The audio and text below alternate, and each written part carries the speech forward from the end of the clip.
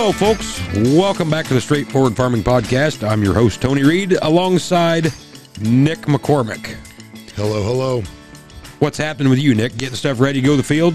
Trying to. We're built a new toolbar for our air seeder this winter, so just about to wrap that up, hopefully. Yep. Everything comes out okay on that, and I still got every tractor to service, so. Yep. You going to look through the owner's manuals before you go to the field? Get everything all Actually, burnt in your brain? Apparently, I am one of the few people that does value those. I am too. As poorly as they are sometimes written, I do still look at them occasionally. Yep. Yeah. I do that too every year. Got the planner manual out. I'm leafing through it for a good week and a half. There's always a tidbit in there somewhere or another that you forgot or you didn't know, or it amazes me the amount of people that it just never dawns on them to flip through that and maybe take a look. When I go to the field with the planner's owner's manual is in the planting tractor in case something comes up. Combine, same way. I keep it in the combine. The rest of the year, it's in the shop, in the cabinet, whatever. When I go to the field, I take it with me. Yep. I get along fine. I don't understand some people on that. Like, I think we're in a society, in a world now where it's so much easier to make a phone call. Yeah. Than it is to look it up yourself. And part of that is probably because some of that shit's not set up how it ought to be. Yeah. So it's not as easy to find in the service manual, the owner's manual, whatever manual you're looking at as it should be. Or it's your classic, hey, you got the manual for this so I can figure out what fuse F23 is? No, it's at the house. Okay. Have you read it at your house? No. I take them all in the house, put them in my office. But you've never flipped through it from what I've gathered. No, I never look at them. I put them in there so they don't get damaged. But they're not worth the piece of equipment, so now nobody can use it. Like, I don't carry the entire manual set on my truck. Like, whatever. To each their own, you know. Well, and these manuals are just so stupid nowadays. They're thicker than the Bible. And, tell you 400 ways to adjust a flasher on a combine that I will never need to know. I can clearly look at it and know exactly how to adjust it. Mm-hmm. But as far as something that I need to know, a chain, a belt here, it's just a very brief. Yeah. My personal favorite, remove part. Well, thanks for the tip. That I never thought of that. Would have never guessed it. Yeah. How about a little more in depth on that if it's something tricky? You know, sometimes, yes, it is that simple. Sometimes it's not, you know. I really think we could make money by just unfucking the manuals. Remove the hex head cap screw. It's a fucking nut and a bolt. Yeah. It's not a hex head cap screw. Yeah. Sorry. Go ahead and throw in what size it is. Yeah. Or a little side note, you can't get it with this. You're going to need this. Yeah. Don't even try that. Or, I don't know. You look at those old manuals, like international manuals were actually pretty good on certain things. Like, okay, we're trying to figure out this hydraulic issue. Oh, here's a nice color diagram. And you get this new shit. It's all just black lines and symbols. And there's a whole section devoted to how do you read these symbols. Well, that's freaking neat, but I'm not going to memorize all that shit. And then you're trying to trace it down. Show me an actual picture of it. Color code the damn thing. You would think for the $4,000 they get for the manual that they could color code something, but nope, it's got to be printed in black and white. Apparently Case, Deere, AGCO, whoever doesn't own a color printer because the ink's too high, as we covered in the last podcast. Exactly. The ink's too high, so they can't even afford it. But you would think you could throw want the manual. So, like, there's been times that Deere have come out to the field, something went goofy, an electronic, a sensor, whatever, and so they'll start going through their service manual, I guess, but it's on the laptop now. That's the one I want because it basically says, put the truck in park, open the truck door, walk to the piece of equipment. I mean, it is like every single fucking detail. It's like, that's the one I want. A bunch of that stuff, like the service manual is one thing. The service training manual is a totally different one. You can't get a hold of that one. That's the one that actually has some shit in it that you can do something off of. But they're hard to come by on a lot of things. And it is frustrating. Like, you would think for buying a $400,000 tractor, it would come with all those manuals. You would think. How about you just throw that shit in, build it into the price, that's fine.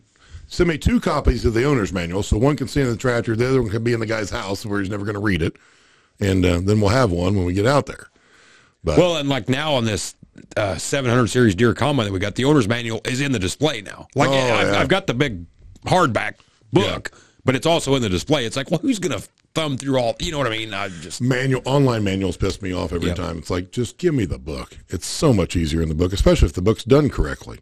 but it seldom is. But it's just like trying to read an article online. It's like, okay, I'm going to read through whatever. Well, there's 4,000 ads. Not that there's ads in your owner's manual, but there's 4,000 ads. You got to click next every time. Nope, I'm done. I don't need to read it that bad. I'm done. Nope. I'm really curious about the headline. And half the time it's clickbait. Yeah, exactly. I'm not digging into it any further than that. Nothing pisses me off more. The few times I have got all the way to the end, they never really tell you on that. They really want you to sign up for something to get to the total end of the story. It's like, you know what? I'll just make it up in my mind. I'm good. Yeah, I agree. I'll just make up the details. It's fine. Yeah. But it's funny though when you compare, and now I get it. It's a bigger tractor, more technology, whatever you want to say there.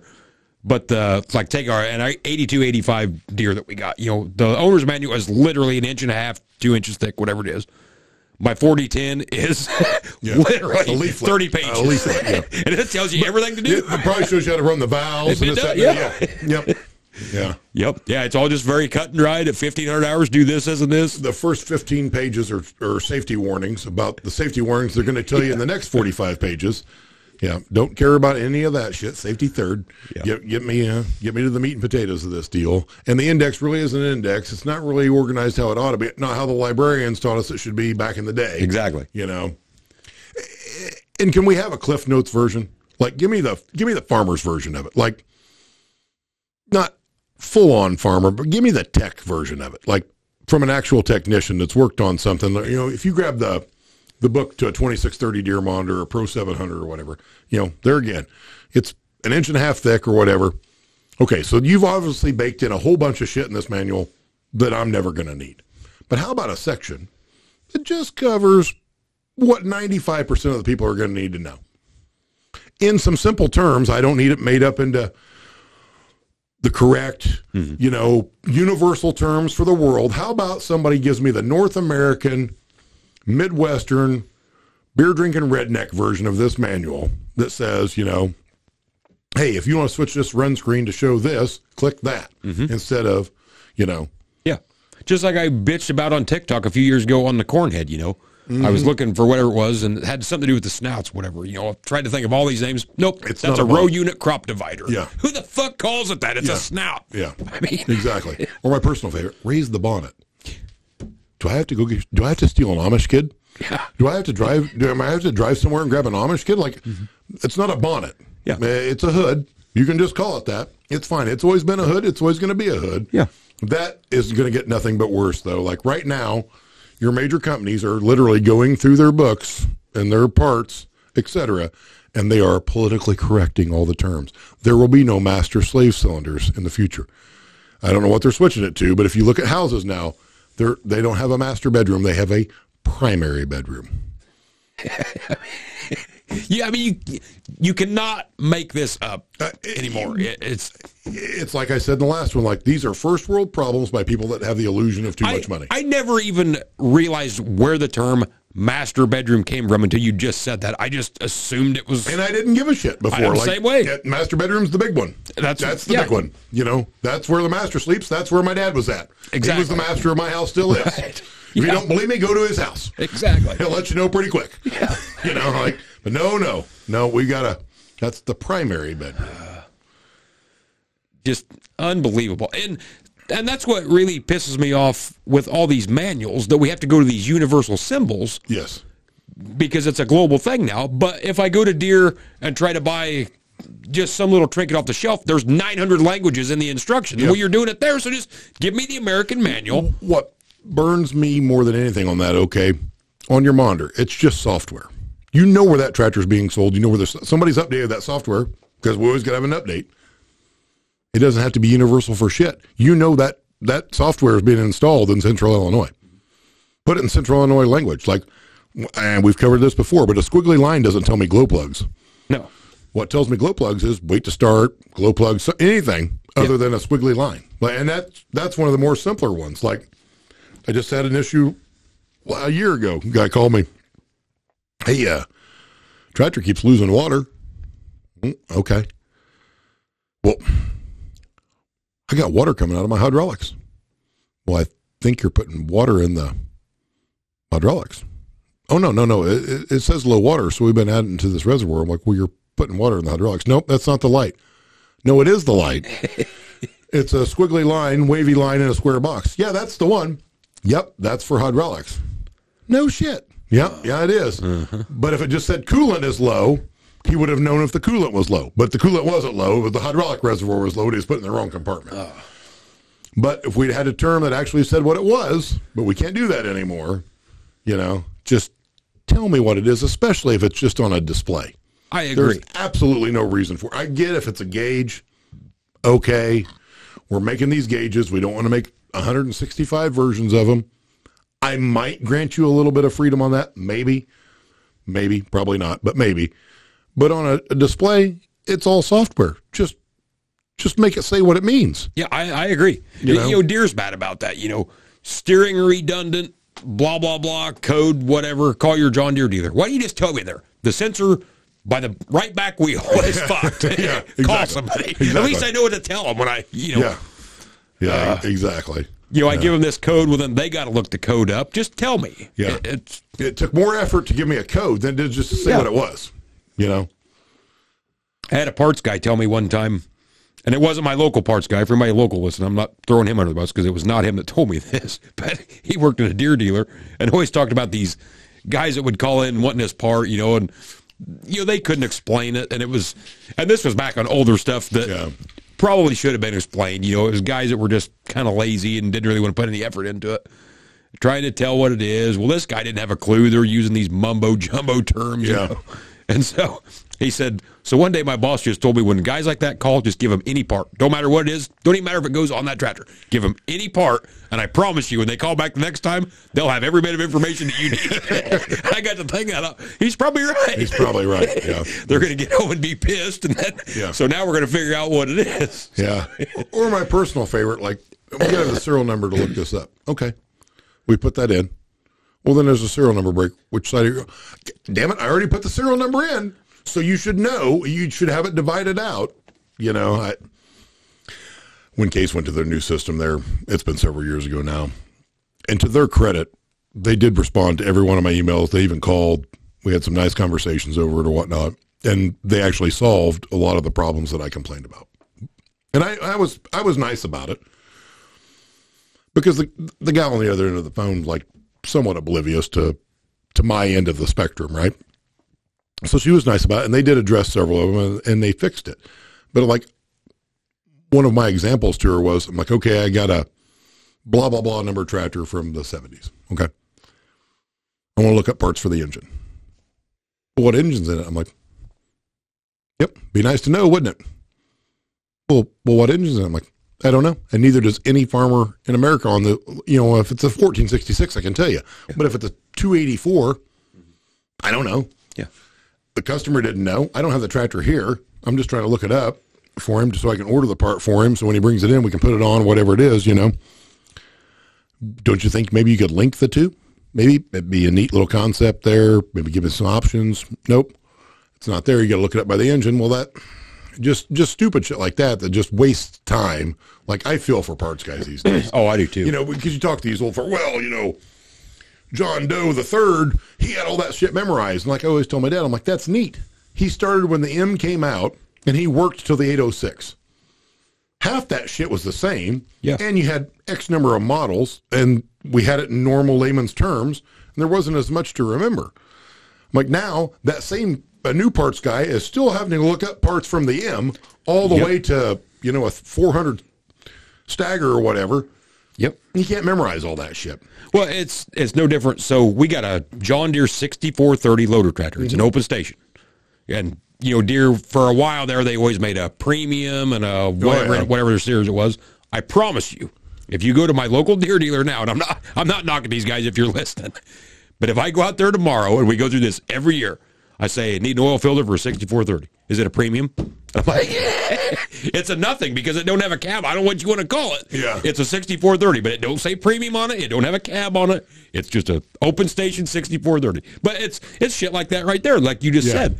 And I have no idea if them filters are different from one to the other. I don't know. Maybe that's what they got to type in to look it up. I don't know. But you're right. In the old days, that guy had it memorized, or he could flip right to the page in his book instead of the computer because he didn't have 9,000 models to choose from. You know, you'd be proud of me. I ran a 6430 earlier this week. I know you got a picture of me in it. It's okay. Yeah. It's all right. It was nice of my neighbor or my cousin to let me use it for the job I needed to get done. And it's fine piece. He was the only reason he let me borrow it. I was using his trench covering deal for tile. And he specifically wanted me to use his tractor just so he could get exactly. Which you got to know the guy. Which I totally get. I totally get. He would have lost $10,000 on the deal just to see you drive the John Deere. Like he physically drove to where I was using it so he could take a picture of me running. Yeah, and then send it to me immediately. Yeah, exactly, and a few other people, and that's fine. I get it. I've never knocked a 6430. I think that's a fine little loader tractor. Not my cup of tea necessarily, but it did the job. It's fine. But it is funny how some of that stuff goes. But don't you think, and I'm just going to use John Deere for example, instead of paying these 25 idiots to write these manuals to now go back and politically correct them and this and that. Oh my gosh.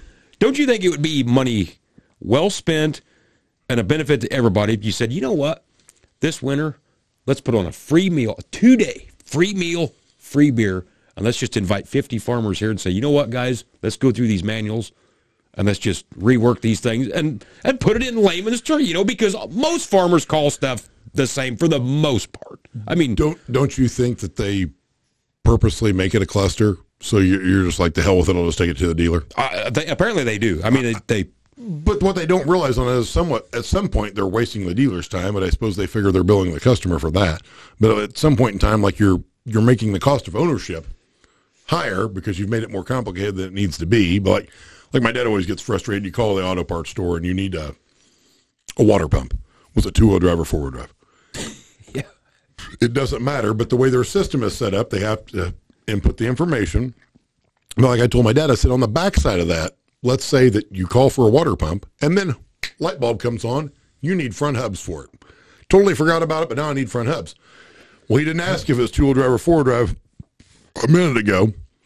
Now you tell him you need front hubs. Now he's either got to go back and start over, or he just randomly picked one because he was scared to ask you. Sure. And he gives you the wrong ones. Now you're super pissed because, well, why would I need hubs for that one? Clearly it's a 4-wheel drive. Well, you didn't tell him that. Right. I don't know. I'm still fussy with Case IH to get rid of the MyShed app. Like I used to be able to put all my equipment in there and I could just bang, click, go. Yep. They got rid of that. They need to go back to that. And I assume maybe none of the manufacturers have that deal like that, but that would be so much easier. I can do it out here. Deere's got it. And that's what drives me even more nuts is you want to ask him who made the decision to get rid of that. It actually worked and people liked it. So why did you dump it? Who made the final decision that, we don't need that no more? That's too easy. I mean, maybe it costs too much money to maintain the app. I don't know. Why do we have to hide the serial number? Can we put all those in one common place? Like, I agree. Well, it's this serial number, but what's the transmission serial number on it? Well, I didn't really want to lay underneath it, but I guess I will. Like, could we put that like where I could see it? Like, I don't know, maybe put them all together. There's a lot of that stuff I could streamline for them. They've always got the stupid diagrams on the side, like especially on a combine, the 400 grease points that you're supposed to, which they're not that bad anymore. That nobody ever goes by. No. I mean, you've either memorized it that I know it's here, here, and here, or the other end of the spectrum is the guy don't even grease it anyway. Yeah. So, but why can't we do that with filters? A big sticker on the side. This is the oil filter, fuel filter. Boom, boom, boom. It's right. Neat. Yeah, but because every time you tighten a filter up, where's the number at? On the back side. Every time. Never fails. I don't know. Here's one. Maybe put it all the way around. Put it in several spots. Like I realize that probably costs money to print that on there at some point, but I don't know. Have it in more than one spot. Because it's always going to tighten up. And that's what's aggravating. You'll see them piss away money on other stupid shit, but we won't do that on a filter because that's going to cost an extra 3 cents per filter. Yeah. That's something that would actually benefit me. I don't care. I'll pay the extra 3 cents. Yeah, exactly. Or my personal favorite, you can't even hardly see the filter, or you have to take something off to get the filter off, and you just want to ask the engineer, how about you change it? Yeah. Because I'd like to see you do it, because I'm going to guess that most of those guys couldn't on some of that shit. I will assure you, if I was an orthopedic surgeon and an engineer come in with a broken leg, well, we're going to have to remove the other leg, tear off your arm, we have to do all this shit just to put a steel rod in your other leg. If that's the way you guys want to roll, we just got to take all this other shit off first. I mean, what's the difference? I want a doctor to come in. Oh, you need spark plugs. Okay, well, we'll change one today. You make another appointment with the secretary. Yeah, got to run some tests. You come back in 3 weeks. We'll change the second one. Yeah. By the end of 4 or 5 months, we'll have all 8 changed. You'll be good to go. Yep. We'll have you all set up. Yeah. Probably need to go to therapy over there for a while. Oh, yeah, for sure. Now we're off on the medical front. But, yeah. Needless to say, they could streamline some of that shit and make it a little easier. Now, I have found on some of the case of stuff, if you can look it up online, there is a page on there that will give you the list, the filters, the belts, this, that, and the other. But once again, how about make that the first page of the owner's manual instead of, giving that's what the vast majority of, you're going to use that every year if you're changing oil filters. You should, yeah. I mean, so, I don't know. I just can't believe how you and I, who I don't consider are highly educated, world-renowned scientists, we know it. Yeah. But these guys that are making hundreds of thousands of dollars a year, no clue. I've got 10,000 stickers all over this tractor that have a stick figure showing, all these accidents that could happen. How about one that just gives me pertinent information of shit I could use? That'd be neat. Yeah. Or all this, once again, all the software shit. Why can't I just hit a button on the monitor? Yeah. These are your filters. Yeah. These are your filters. These are your belts. Most of that shit's linked in. Could probably tell me if it's in stock and what it costs. Here's your capacities. Yeah. It holds. And that's my other thing. What moron is saying we sell oil in 5-gallon buckets. About 5 gallon in a quart. How about 5.5 gallon? How about 6? Why don't we pick what quantities you're selling the oil in? So why are we setting it up to hold anything other than what the quantities are? It should be it should be based on metric shit of tens to, and that's part of the reason it's probably screwed up. It probably is even in some stupid liters. It probably is. But we only buy soda in liters. But just set it up so it holds a normal quantity. And once again, that goes back to and I don't know if it was on this podcast or the other one, these companies can blow all this smoke up your ass about go paperless, we're saving the environment, we're going to change this and that, but you're doing shit like that. Yeah. That's not so you're saving it on your end so you can look good, but on the back end, you don't give a shit if this guy's throwing it away, wasting it, whatever. Because you end up with a partial jug of oil. What happens to it? You set it on the shelf, think, oh, I know right where that's at. And then somebody else grabs it. Now you're not really sure what the hell's even in it. And it's all moved, covered in dust. It's like, wow, fuck, that thing looks kind of ratty. I'll just toss this quart and I'll grab a new jug. And super handy. Yep. So it's all smoke and mirrors bullshit, in my opinion. Yeah. I mean, why can't you go out there and just buy the kit? S760 combine, it comes in, I don't care if it's 6.3 gallon. It comes in a 6.3 gallon snap-on jug. I snap it on, it dumps it all in. There's no more checking it after I start it. Once this son of a bitch is full, that's what it holds. It's a good thing that nobody ever put me in charge of some of this stuff. Like the day the 806 or for sure a 1066 comes out, okay, great tractor. We got to put Hytran in it because, well, they're designed to leak. You're going to have to put Hytran in it. You got a 5-gallon bucket. It's a cab 1066. I can pour a shitload of it over the floor, but you can't really get it in there. You're selling it in buckets. I don't know. It'd be neat if you could get a bucket anywhere near that fill. No, you can't. So either don't sell oil in buckets. I guess you'd sell it in, I suppose to actually get it in that fill, I guess you'd have to sell it in pints, teaspoons, eyedroppers, thimbles, something small. Or we could just put the oil fill where you could actually get to the damn thing, Yeah. Well, I got to start this tractor up and turn the wheels because I can't get to where the Hytran fills up on your new Magnum or your new Deere or whatever because we put it kind of behind the front tire. Spectacular. And that is the trade-off because, them old tractors were bad about that. My 4010's the same way. All that stuff's under the seat. Mm-hmm. You can't get nothing. Like on it, it's not that bad to get something up there to pour oil into it, but you can only get half, picture a quart of oil, you can only get it tipped halfway, and then the rest of it won't come out. Yep. So that stuff was hard in that aspect. Like now it's easy. You just dump a hydraulic in the back of the tractor or whatever, the front, and it's all easy. But the filters are harder to change. They're always behind a tire. They're over here under that where then filters were easy to get to, come right off. So they take a step forward and a step back. Give you one thing, take the other away from you. Yeah. And I realize that, with a bucket pump, you can get it in there. Well, that's super neat. But if you blew a hydraulic hose in the middle of the field and somebody's bringing you the hose and a bucket, they didn't bring a bucket pump with them. Sure. And nobody had one of those in the 70s. Like there's easier ways to do some of that stuff. But whatever. That's why they don't put me in charge, I guess. Yeah. I could go on and on and on about engineers and the people writing the manuals. Even putting fuel on some stuff. Like, I remember there were certain 80s pickups we had. It's like, well, drive it up on a block of wood. Otherwise, it kicks off if you click it over the first click. Well, that's super handy. I always carry a block of wood with me to get to the gas station. Yeah, get out, throw it down, then get back in, pull forward. Pull forward, yeah. That's super handy. We couldn't vent this to where it would just take fuel. No, couldn't figure it out. Yeah. It's kind of like the newer Deere tractors and the batteries. Like, that cover is great. Magnetic, pop, bang, you got it right off there.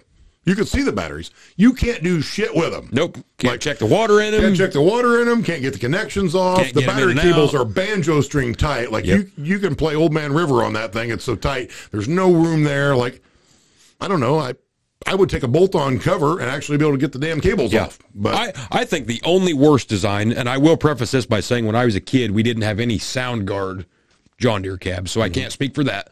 But Grandpa had a 4230 John Deere with a year-round cab on it. Yeah. And getting batteries in that was like disassembling half the tractor because you opened the door and then you had to pull the floor mat up and then they sat straight down in there with all these. It was a friggin' nightmare. Yeah. Yeah, they were the same way.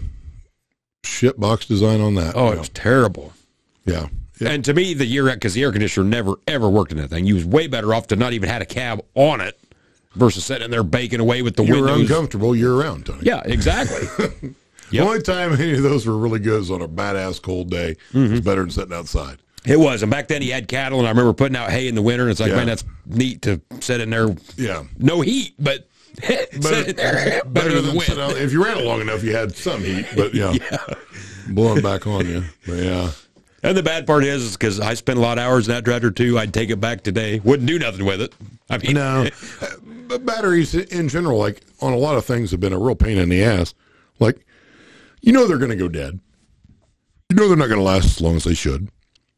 Why do we have to hide them? Like, why do we have to where you got to remove 10,000 things to get the damn battery out? And especially nowadays on this new Deere stuff, there's so many computers, they go dead more often now. And it's funny because I feel like they last longer than when I was a kid. Somebody who was always putting batteries and stuff, but they do go dead more because of all the drain on them. Yeah. Well, whoever come up with that 6-volt battery, the long, narrow one, that guy ought to be kicked in the ass. Those got to be the worst batteries in the world. Yeah. But I'm like, some of that stuff could be made so much easier on it. Like, I don't understand why we had to hide them, make it hard to change. You're going to have to maintenance it. There's no reason for it. I don't know. I don't understand it. And the bad part is, I've never been around like Alice Chalmers and Massey. I see what the premier companies from the 70s and 80s batteries were the least of your problems on that shit. Exactly. And maybe they're not. I don't know. Yeah. I don't know. I can't fathom that they're easy either, probably. But you're right. They hide them on all that stuff. Yeah. Yeah. My brother always tells me, and he's not wrong, like, battery attention should always be a tarp strap. Yeah. He's probably right. Anything more than that is a pain in the ass. Like, I've had some pickup trucks come in the shop this day and the guy needs a battery or whatever. It's like, cripes, you damn near got to remove the cab to get some of those batteries out. Like, my brother had a work car at one point in time. The correct procedure was to remove the front wheel to get the battery out of it. Are you serious? Yeah, see, I would have flipped out. So he was at the farm show. The battery goes dead, goes bad on it. Well, fortunately, we had the pulling tractor down there, so we had tools, and we got it out of there without taking the front wheel off. But it was a struggle bus. But I'm like, but we had a full set of everything, or whatever. If you'd been along the road, like, if you just pulled into McDonald's and shut it off and went back out there, like, you're getting it towed or AAA. Now, something. to me, there is no reason for that whatsoever. No. I don't care. You can give me any excuse you want. There is no reason for that. No. None. No. I don't care if you sat at the passenger seat. I would be more happy with that versus taking the wheel off to change the battery. That was the same vehicle. Never buy a Dodge. I think it was a Dodge Journey, I think is what it was. Anyway, the horn stuck on it occasionally. It bang, the horn would randomly come on. The dealership couldn't get that thing out of there quick enough. Like, they were so mad, like, because it was doing the same thing in there, and it took them a while to figure out what it was, whatever. So every time they were trying to work on it, like, the horns just blared in the shop. My God. Everybody's upset about it. I don't know if they eventually took it outside and fixed it out there, but they were super unhandy about it. It was unhandy. Like, Sure. It's hard to drive a vehicle if the horn is literally stuck on. Right. You know?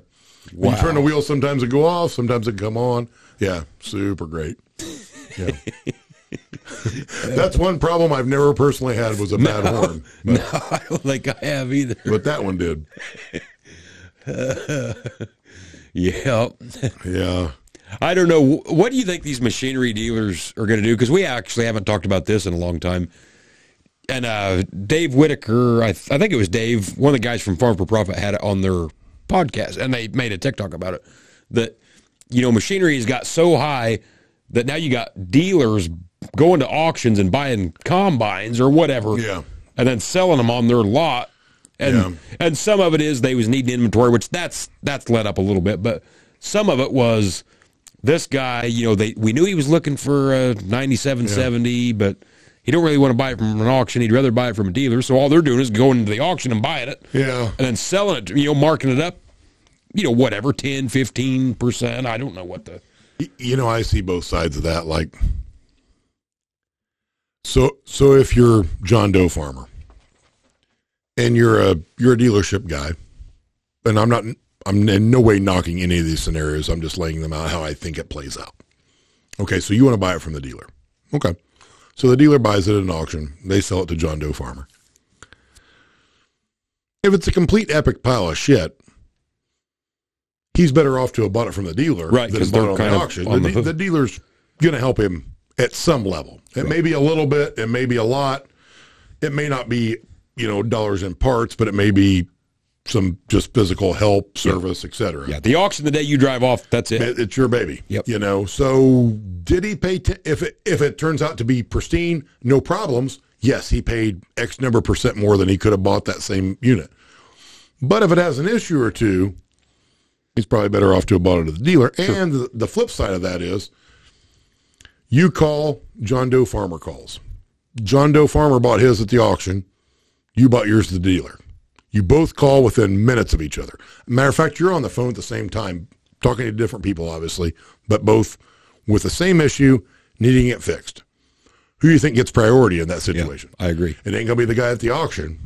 I can tell you a few different places around here, like if you didn't buy it from them, they ain't working on it. Yeah. I mean, they'll get to it eventually, right, but you're down the list. And I see why. I see why, exactly. Like, even if they didn't make anything on the sale, at least you had the courtesy to buy it from them.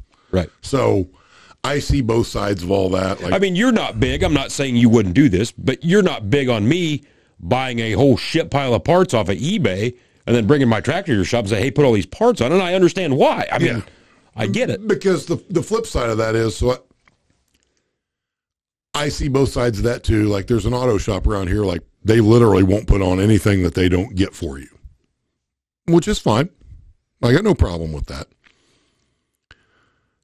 Because the flip side of that is, let's say they put on this eBay part that you bought, and then that has some issue. Right, it's some Chinese cheap. And now you're fussy, and you want them to take care of the install, to reinstall the new part to replace it. Well, they didn't source said part. Right. Yeah, so I get it. But by the same token, let's say while you're in there working on my car, I want LED headlights put in it. Well, they don't have a source for that. Well, can I get them? You can just put them in because you can change a headlight and you got it on the rack and it's easier to do and blah, blah, blah. Nope, won't do it. Well, I'm willing to take the lab.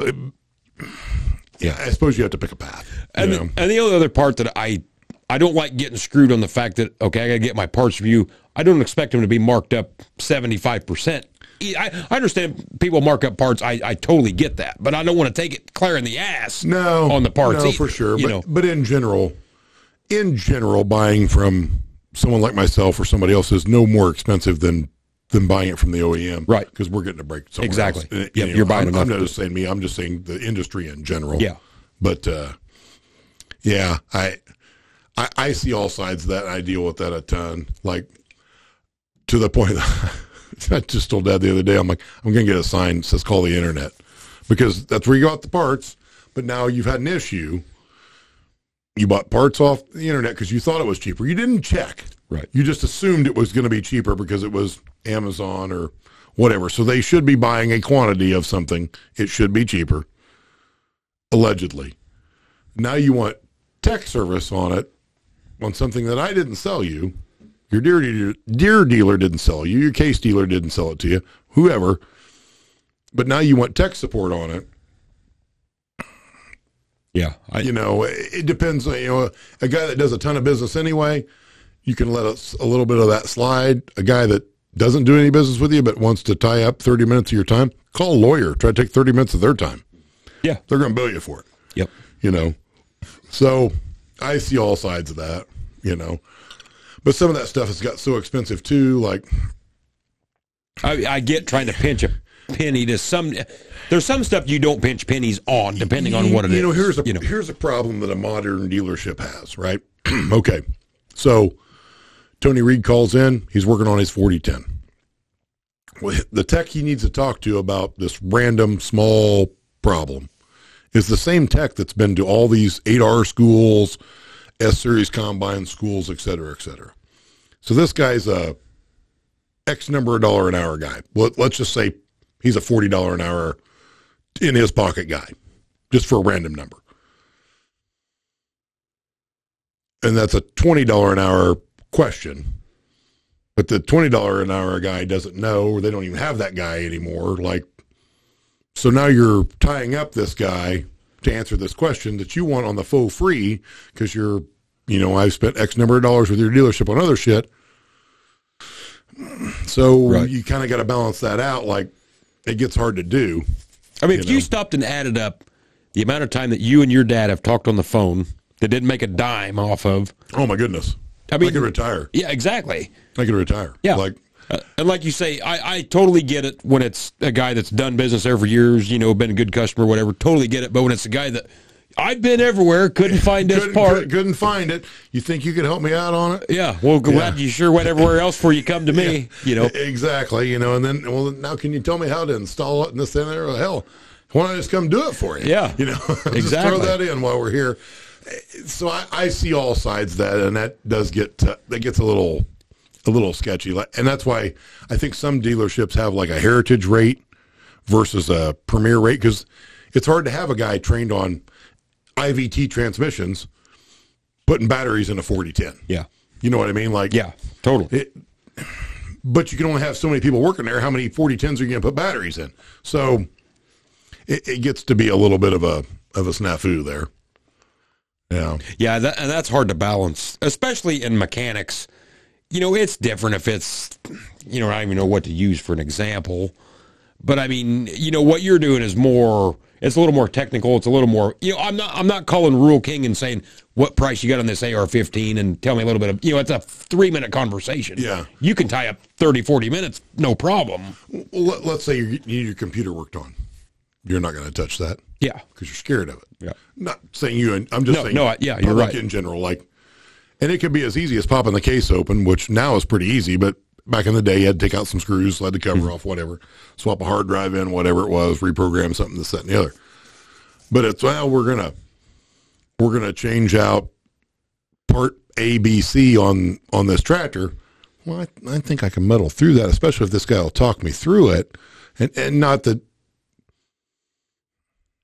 I don't mind doing that at some level. But next thing you know, the guy's wanting you to know, well, can I have the torque spec? Can I have the, how would you do it? What socket you had to grind a little bit off of that? You had to make a special wrench. Can I see yours? Can I borrow yours? Hell, can I take your computer home with me to reflash the software? Can I do this? Can I do that? It's like, I understand why. I see all sides of it. I literally see all sides of it. I don't have the answer for it necessarily. Because stuff is expensive on some of that, and it's like, well, dealership charged me $3,000 to do that. Hell, I could do it myself for $1,000. Well, yeah, but you could have screwed it up and cost yourself $6,000. And a good example, and I'm not saying this because it's me and you or whatever. I'm truly not. Like when I was rebuilding my 4010, you know, there was some stuff that I had questioned, but I didn't try to hound you every day. And I need this tool and run down. You know, it come to the head on that tractor. I took it down to you and your dad. You got it done. You know, I'm not gonna try to attempt stuff that I know I can't handle. Yeah. You know, and there was some stuff you helped me out on back and forth, but it wasn't just like every 5 minutes. Well, it's him calling again. No. You know, I mean, it's a different deal because you and I have been friends for more years than we can probably count. But some of that, they're hounding you so much. It's like you should have just brought me the tractor. I mean. Exactly. At some level, like, if you needed that much help on it, like, you're probably not. You probably shouldn't be doing it. But the other thing that cracks me up about some of that stuff is, and I see this pretty regular too, like a guy will attempt a job that he probably shouldn't be doing. But when it comes to general maintenance, which most people should, not most, but a lot of guys should stick to grease guns and maybe changing some oil. They ain't about to tie into that. Yeah. Right. We don't want any part of that. We're going to get dirty. We got to get rid of the oil. Grease gets everywhere. I don't even have a grease gun, blah, blah, blah. So we just don't do it. We'll just keep running it because we're not going to pay somebody to do it. But, oh, shit, this other job needs done. Well, I think if you talk me through it, after I buy the parts off the internet somewhere, hell, I think I could pull this off. Yeah. You know, okay. You know, give it a whirl. Yep. You know, I've seen countless I see that all the time. Facebook posts and TikTok videos of guys, you know, they're too tight to go buy this piece of equipment. We're just going to build one. Yeah. And it's like, my God, you know, at some point in time, if you're time, I get it. Sometimes you've got time. Yeah. You know, I get it. But it's like, I just seen 4 of them on Tractor House for less than you're going to have in that. That are ready to go. And some of it is the pride in doing it yourself. I get all that too. Like, I literally see all sides on some of that stuff. But yeah, you're right. It's like, well, you know, I'm going to do this. Okay, give it a whirl. But you realize they make that, right? Yeah. Like, most generally, not always, most generally, the guys that I see that build their own machinery, that tool lasts about 3 years, and then they're on to the next thing. Yeah. And on to the next. You know, it's never a long-term. You never see this guy like, man, I remember 20 years ago when he rebuilt that. Because 3 years after he built it, now it's sitting in the fence row, and he's moved to the next big idea. I was just talking to a buddy of mine about this the other day on the tractor pulling side of things. A water manifold, which is literally an aluminum block with multiple ports in it, so you can run all your water lines through your different cylinders. And this guy was he stopped at this guy's shop and he was making one. He's like, you realize you can buy this from MasterCard for like $20, right? Really? Well, I want to make it this certain way. It's like they've got all kinds of different options. Like they are mass producing those. Yeah. They're not specifically for tractor pulling water injection. Yours don't have to be that unique that it needs to be built. But it works just the same way. I'm like, you're going to have $400 in this in machine time, drill bits, taps, all the shit. You know, it's like you literally can buy that for $18, you know. But I never tackle stuff that I don't think I can handle. Prime example, my dad, and I'm not saying this because he was my dad, was one of the best carpenters for miles. Yep. I can barely sharpen a pencil. I'm with you. When it comes to carpentry, I hire it done. I can't. I don't know how to do it. I wish I could. Yep. Same here. My brother will tie into some of that stuff. He's more willing to do it than I am. I always go, I had a great customer. I mean, he's still a customer, but he's retired now. He's still a friend. And he always told me, Nick, some people get paid to do shit because they're good at it. And that's what they do, and you should just hire them. I agree. And he was a guy, he ran a grease gun, and he changed oil, and he was meticulous and religious about maintenance. Like all his stuff, I would take anything he had at any time. He was always on top of that. But when it come to anything beyond that, he hired Dad and I to do it. Yep, and no issue with that. No, and he didn't. His maintenance cost was probably the lowest of anybody I ever had.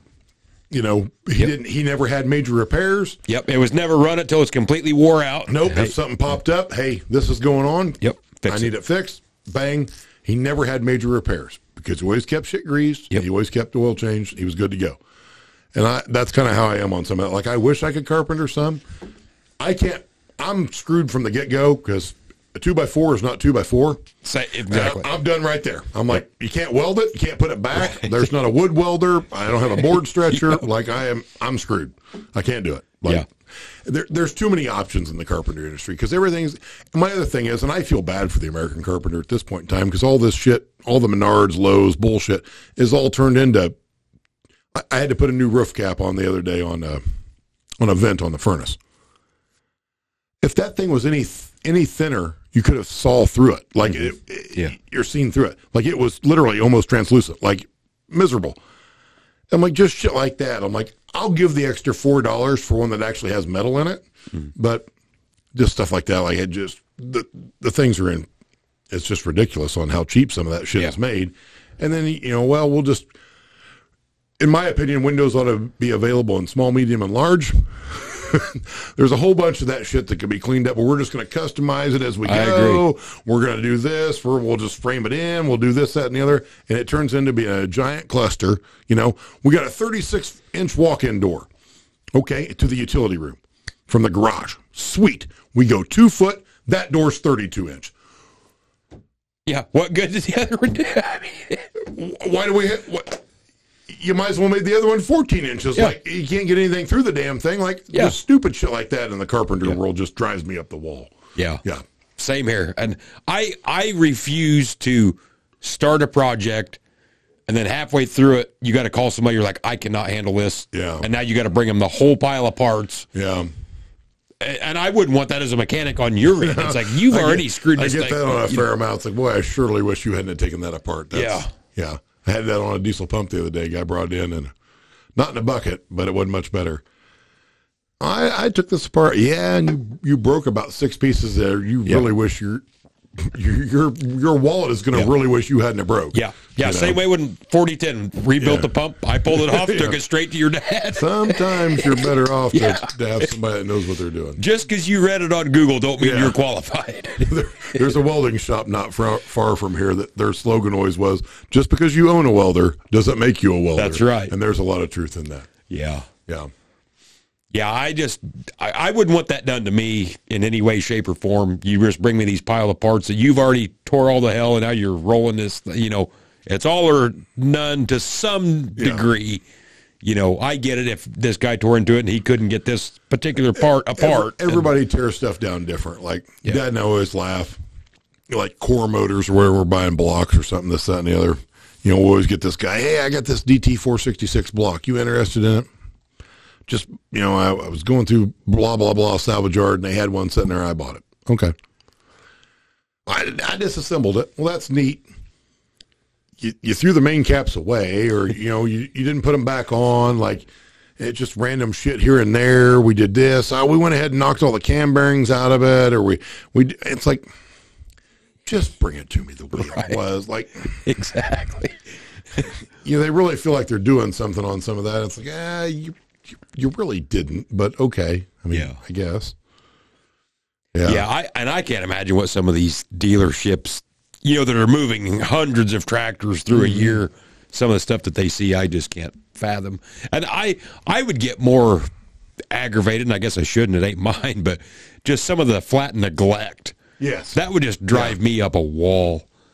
I mean, there is a lot of flat neglect. And apparently I'm one of the few people in this world that does this, but like, when I'm running a piece of equipment, I'll either type it in my phone or put it on a notepad. Hey, need to fix this. And it might be some trinkety little deal that really doesn't affect the performance of it, but I want it all fixed. And sometimes I get to all that, and sometimes I don't.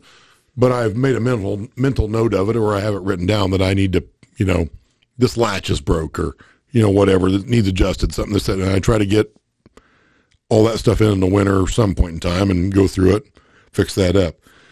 Obviously, not everybody's doing that. No, I see guys that literally different people that I've either met on the road or have stopped by their house. And it's like, I can tell from here that wheel bearing is either out or completely loose just by the way the wheel's leaning. Yeah, exactly.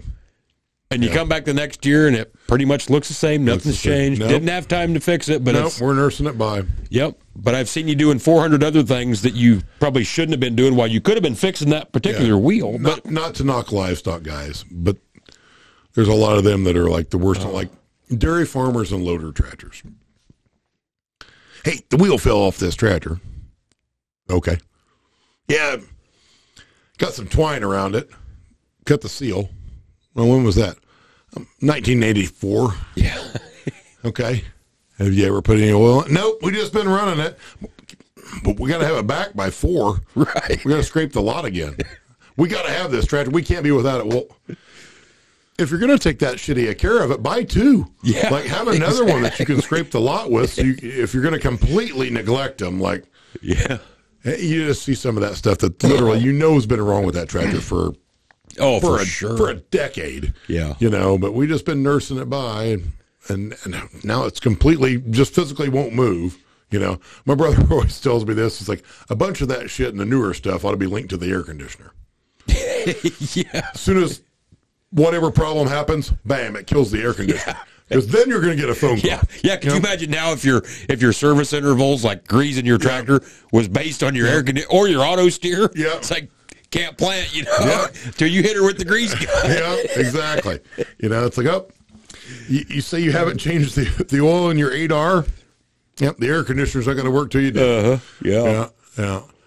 And I think dairy farms now, I mean, I'm not saying dairy farming is good because I don't follow the milk price. I know there's been ups and downs. But, crop farming has been, pretty decent for a few years now. But it seems like now a lot of the guys, at least around here, don't have quite as rough as equipment on dairy farms as what they did. Like we were in high school. I mean, there were guys that had loader tractors, especially, and shit hauling tractors. It's like, oh my God. Yeah. I mean, that thing hasn't been good since Moby Dick was a minnow. You bought a new 7130 and you hooked it on a shit spreader and it has not been off there for 25 years. Never been washed. I mean, nothing. Just beat to shit. Yeah. Yep. Yeah. And I don't blame. I mean, but there again, got to have it back by noon. Yeah. I mean, got stuff to do. It's like, you're going to have to pull some maintenance somewhere or have extra stuff. Yeah. I realize a livestock farm takes a ton of tractors because I, for one, I don't unhook shit. I despise it. And so if I had a livestock farm, I don't know how many tractors I'd have to have.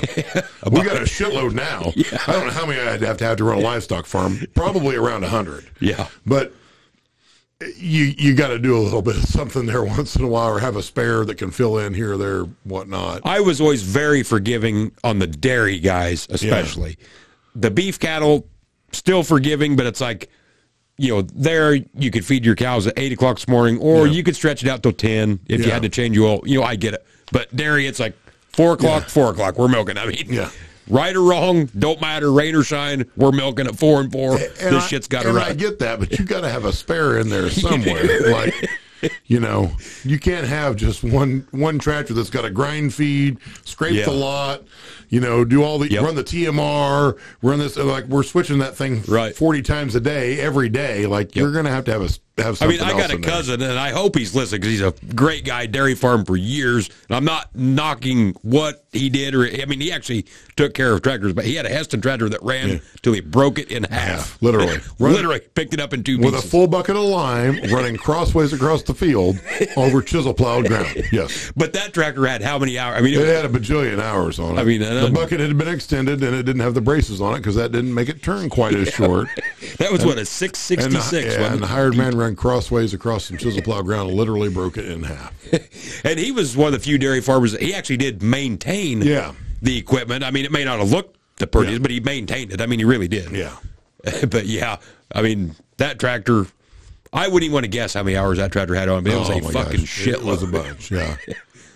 It never ceases to amaze me. I could tell you some stories on guys. It's just like, I had a guy one time take a almost brand new tractor out to his pond was froze over. Drove it out there and slammed the bucket down to break the ice. But he drove all the way out in the pond to do it. Had it submerged in water up to the, it was running through the cab. This thing's got like 10 hours on it. Like, well, the cow's got a drink. I'm like, I get that, but could you break the edge? Exactly. They're not going all the way out there. Right. They're not Nancy Kerrigan. They're not doing figure eights skiing out there. Right. Like, they just want to go to the edge. Yeah.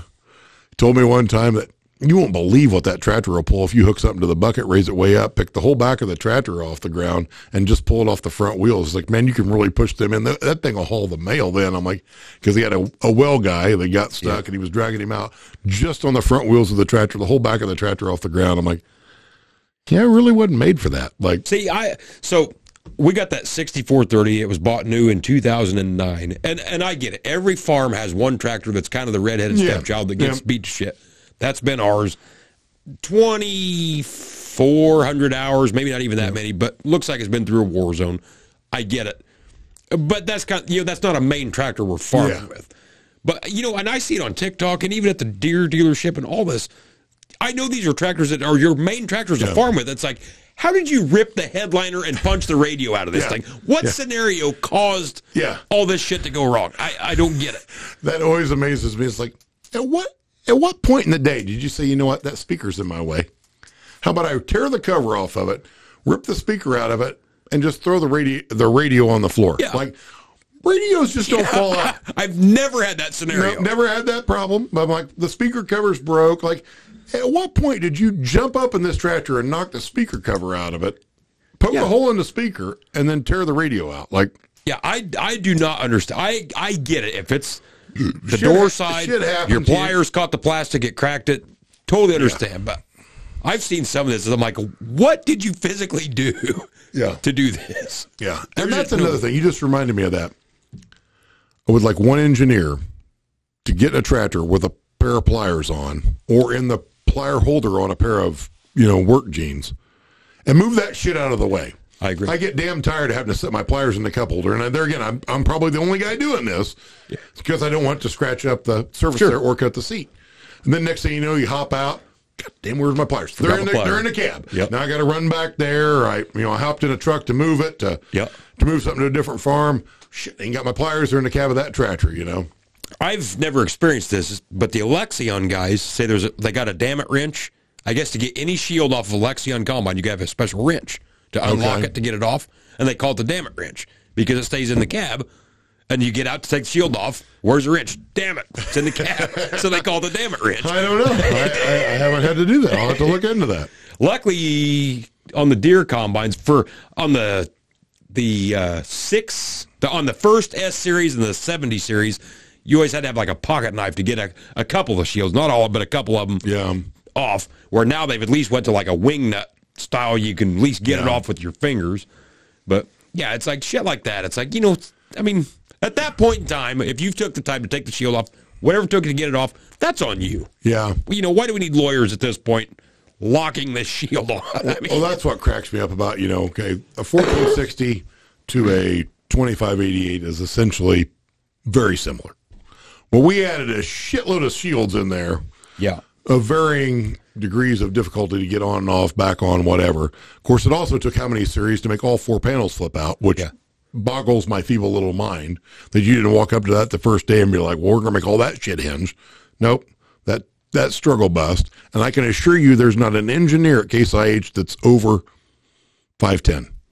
Because even the new shit, I hit my head on this every day in the fall, and my brother laughs at me every time because he's shorter than I am. I whack my head, because they do fold out like they should, but I hit my head on that son of a bitch every time. And I'm like, could we not give this a couple more inches? Like, the average height of the American, like, can we clear a guy that's 6'4", 6'5", and then most people are okay? I must be right at the limit. But I hit my head on that shit all the time. It drives me up the wall. And what pisses me off even worse, though, like when you're talking about shield height, is the hoods. Like on a four-wheel drive John Deere tractor, it takes like 6 people to get one open. Especially if it's got some age and the cylinders are getting weak. Yes. What is the deal with that? I mean, the guy that came up with those little gas air hydraulic cylinders, those things suck. They've always sucked. They're always going to go bad. What a pain in the ass. In the pulling world, you've been able to flip a switch and open a hood for how many years? That's what I'm saying. Like, you get $400,000 for this tractor. I want to hit a switch, and the hood just goes straight up. Well, it's clear out of the way. Clear out of the way. It costs like $500 to do that. Get the hell out of your way. Oh, no. No, we're going to tilt it. With these cylinders, they're going to go bad. And you still can't get to anything. Yeah. How about it just goes up out of your way or rolls off? Like 2 + 2 had it figured out. Yeah. 2 + 2, clear out of your way. Yeah. Wasn't that hard. And nowadays, that stuff's even easier because you don't have an exhaust pipe. Yeah. Up there in the middle like you did your way. Yeah. 20 years ago. Yeah. But it's funny how companies view that. Like 66 stuff gets ragged on because you can't get to the air filter without taking the hood off. They did that on purpose because people were over-servicing the air cleaners. They were blowing them out all the time, blowing holes in them on 56s and 06s where you could just take that little panel off and get it out. So they said, we'll just put it behind the hood. full well knowing that farmers, well, one, the hoods don't fit for shit, and two, farmers are not going to ever take the hood off. So then you get the flip side of it where it's got an air filter in it from 74 and it's 1994 and nobody's ever changed it. Yep. Because they don't want to take the hood off. But yeah, that's what just drives me nuts, though, that when you spend this much money on new machinery with all these stupid bells and whistles, the seat in a John Deere tractor can adjust 500 different ways. Yeah. I don't give a shit about that. Yeah. Make something easy. The hood that opens with the press of a button. Yeah. What's another $500 on a $400,000 tractor? You brought up seats, which just irritates the bejesus out of me. Put the switch on the inside or the outside of the armrest where I can raise it up and down. I don't want to reach between my legs. I don't want to fish down the side where I can't see. Give it to me where I can get to it. I agree. You already made it super complicated. It's expensive. Put the switch where I can actually see the damn thing. Hell, put it in the monitor. If I adjust the air conditioner, it tells me on the monitor, let me air the seat up from there. Anything other than having it wedged down the side where I've already got my water cooler or, a roll of paper towels, a hammer, whatever. Yep.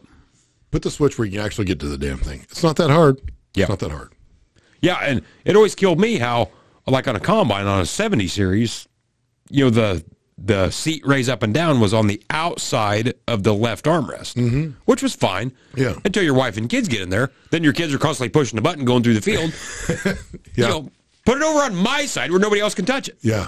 I mean, we got 5,000 buttons over here, and then we got 5,000 other caps with no buttons in them. Yeah. Just put one in there. Yeah. That says seat. Not a universal symbol. Just says seat. Just says seat. Up, down. Yeah. Not that hard. Yeah. Some of those features on a seat, I haven't really figured out. I hopped in the grain cart tractor to move it. It was this fall or last fall. And I'm assuming it was my nephew who had found a way to lock the seat down. And I don't know if he did it on purpose, but it had half the travel it's supposed to have. I'm airing this thing up. It won't go up. I'm like, God dang it, the seat's broken this thing. What the hell happened? Then I finally flip one of the 4,000 levers between my legs.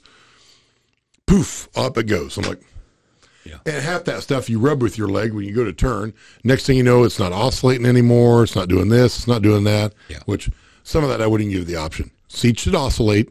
Don't even give me the option to lock it out. You go to lock that out. Nope. It just a big warning light comes up, says, you are too dumb to run this tractor. Please exit the vehicle. Yeah. It should go back and forth. All I need is the backrest, fore and aft, up and down, maybe a touch of lumbar, maybe. That's it. I don't need this spring ride that I can adjust it so now it's a little more firm on the up and down or here, just make it simple. Just like one that didn't leak off. Yeah. That'd be neat. Quit using push-to-leak connections in those and just screw it together with something you could get to. You ever tried to work on a seat? Oh, they're terrible. Had one that was leaking a few years ago. It's awful. I just dealt with that in the last couple of days. I'm like, what a pain in the ass. You can't get to it with your hands, so you got to reach in there with needle nose pliers. That's great. Now you just pinch the line, so now the line's junk. Yeah. Spectacular. I mean, and they literally weigh 700 pounds. Oh, my gosh. Now. It is unbelievable what a seat in a tractor weighs. And they're $4,000 because at some point in time you're like, well, I'll just shit can it and buy a new one. Nope, can't do it because it half the value of the tractor in the seat. Yeah. Okay. Well, you think if it's that expensive, we just make the thing to last. Like I had one a few years ago that got to squeaking. It sat over the winter, had a squeak in it. Try to get that out of an air ride seat. Oh, imagine. Oh, my gosh. I sprayed and sprayed and sprayed. I finally got it out of there, but holy shit. Yeah. And we're going to use all these stupid little push rivet deals that always break. You don't have them. Try to get them from anybody. Like, it's never the right size. And the funny part is looking back, and maybe it's because we were younger. Take a 1066, whatever. Take your pick. I'm not saying them seats were the most comfortable in the world, but I remember getting off one of them tractors and being like, God damn, my back hurts. Or what.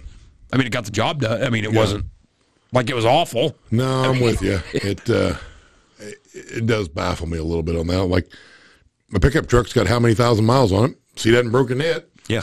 you know?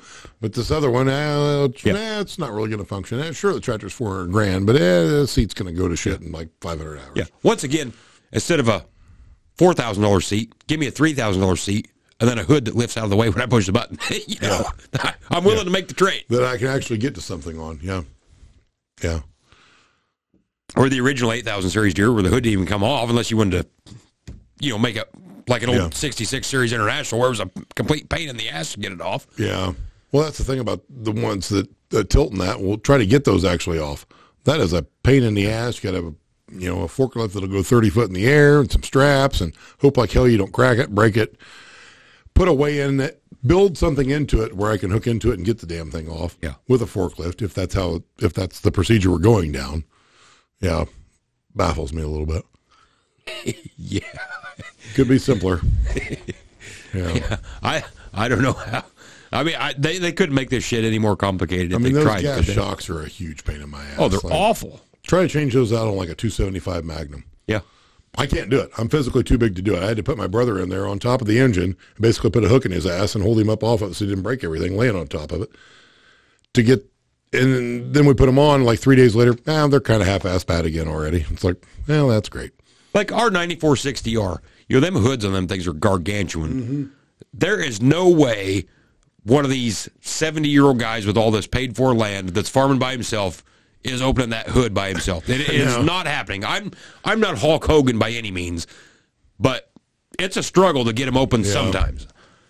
There's no way. I love my 9000 series staggers, and those are the most functional hood there ever was, and there's no gas shocks in that. It's just springs. You got to be a little bit of a big old boy to get that thing tilted. Like, you're going to get a run at that. I mean, I can do it, but I'm also fat. So the thinner guy is gonna hang back on that thing like he's trying to do chin-ups for the Marine Corps and probably not get it open. Yeah. But at least you can get to something once it is open. But it's a little bit of a struggle.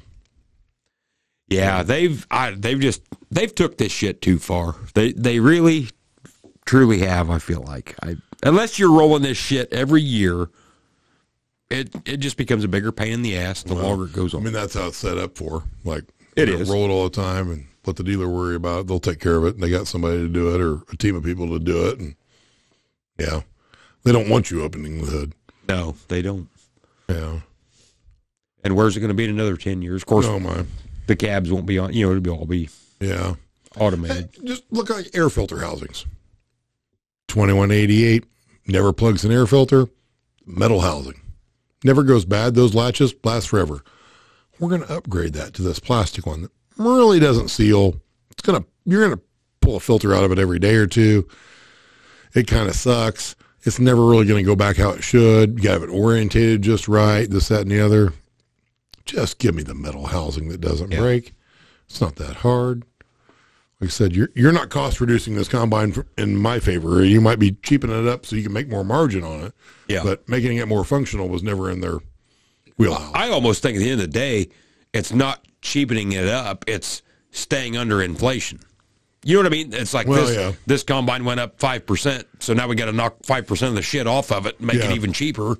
Yeah. Because it damn sure ain't got nothing to do with quality. No. I mean, could you imagine if you could take a Class 9 combine by today's standards, what it will do in the field, but build it from the same materials that they were building combines from in the 70s and 80s? Yeah. I mean, it'd last forever, wouldn't it? I mean, probably too heavy to cross a bridge, but it would could be. But it'd be badass. Yeah. Well, and back in the day, I'm going to say U.S.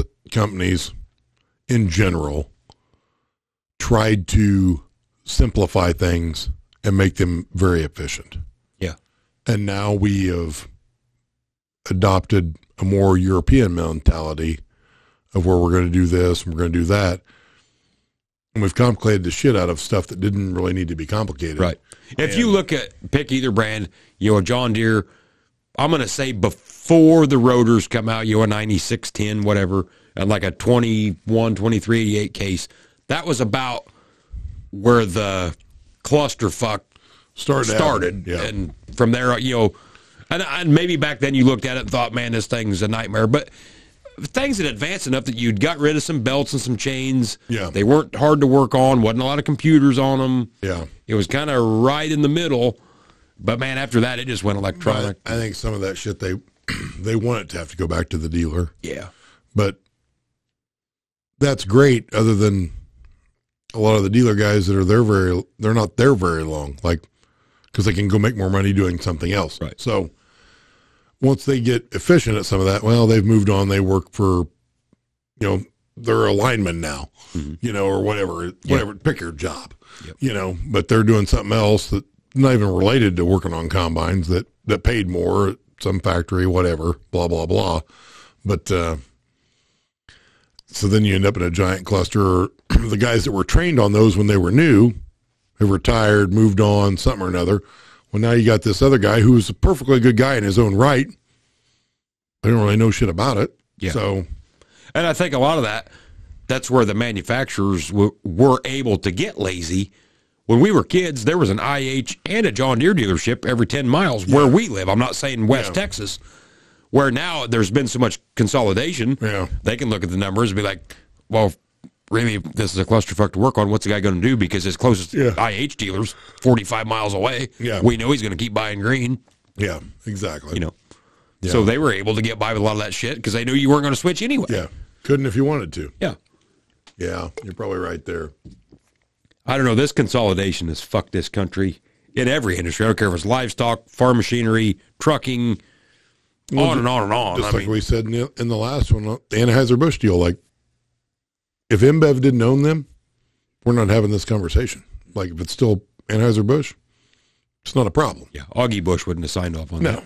No, but here we are where, I mean, as much as I'm not a Deere guy, I understand why some guys are, because like they're like the last American company.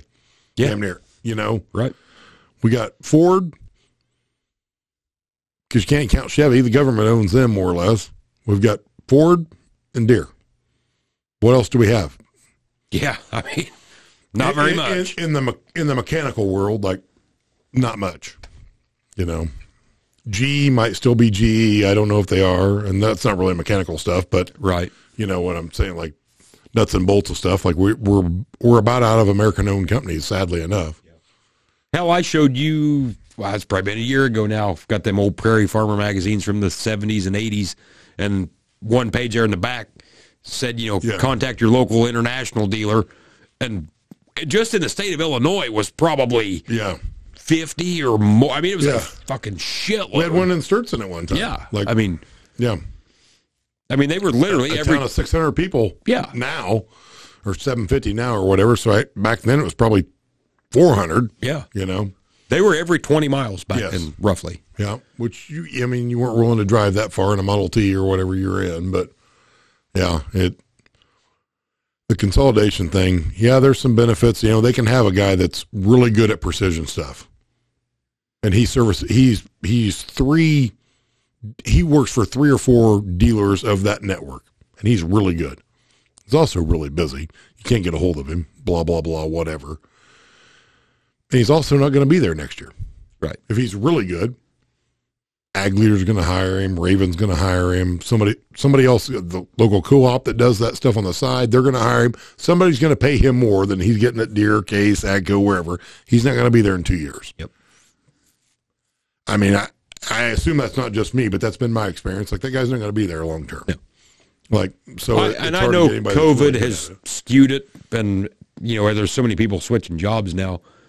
But in the last 3 years at our local John Deere dealer, I have seen more people come through that shop, come and go, than what I've seen in the last 15 combined. Well, it's been pretty easy to switch, and it has. I can make more at a truck shop, or I can make more doing this, and I get it. Hats off to them. Like, I'm not knocking the individual for that. You got to do what's best for you and your family. But as a consumer on the backside of it, it's pretty frustrating. Like, it is. I've seen a lot of good mechanics out here at our local Deere store that, run into them like, I'm going to be leaving here in 4 or 5 days or whatever. It's like, God damn it. Just finally got one guy that I could trust. Yeah. Next thing you know, they're going to an asphalt company to just change oil and all the trucks, their trucks and equipment. Yep. Because it's menial work, but it pays way better, and it's not, there's no season to it. There is kind of a season to that, but not near like farming. It's not, they're still going to quit at X number of time in the day. Yep. They don't have to do stuff after hours, et cetera. His phone ain't ringing at 9 o'clock at night. Then my combine's broke down. Yeah, exactly. And it's tough to make that work. Yeah, I don't know where it's going to be in a few years. I mean, well, I'm running out of people willing to do anything with their hands. Yeah. I mean, let's just face it, that's where we're at. And that's where it's going to force us to electric. I firmly believe that, and a fully autonomous tractor, because I have nobody that can work. So take a guy like me that doesn't have family, a dad, whatever, passing this down. If I wanted to get into farming today, I gotta buy it. Yeah, plain and simple. Do you think it's a very good idea for me to go, and let's just say to farm what we farm now, at the bare minimum, buying it all, a couple tractors, a combine, a planter, a couple field cultivators, $600,000. I mean, $600,000 don't get you shit nowadays as far as buying grain trucks, whatever to farm. It's not like we're huge farmers, but it takes some machinery to farm 1,300 acres. Yeah. So do you jump in and say, okay, I'm going to bare bones it as best I can and spend $600,000? That's my budget. I might go a little bit over, but I'm damn sure probably not going to be under that. Yeah. And then in 10 years, most of that machinery is obsolete because now it's all went autonomous. Yeah. You got to factor that in because people say, well, it's not going to be there. My local John Deere dealer told me they're going to have 5 autonomous tractors this year. Really? So that means they'll probably have 10 next year and 30 the next, right? Yeah, probably so. So why would I go buy $1 million worth of machinery that in 15 years or less, or about the time I get it paid for, I can't give it away because it's all autonomous now? Yeah. Why would you want that? I mean, no, you're not wrong. I mean, no, you're not wrong. Sadly enough, I'm more of the other mentality. It's like, well, I don't need another truck, but I kind of think I ought to buy one before I can still get one that burns gas or diesel. Right. So think about just buying one and just storing it away because I don't want an electric one. But, well, and I'll preface this by saying that the Deere dealer out here, the way I understood it, it's not it's an 82, 85R, but nobody's sitting in it. It's not a fully electric.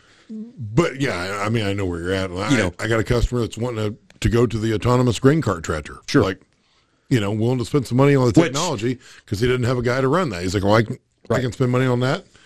And when I'm done, I don't have to pay him the rest of the year. Because I can't get a guy that's good enough. Yep. And to me, that's the first step. It's like, because you can't just kill this now or it kind of screws you as a company.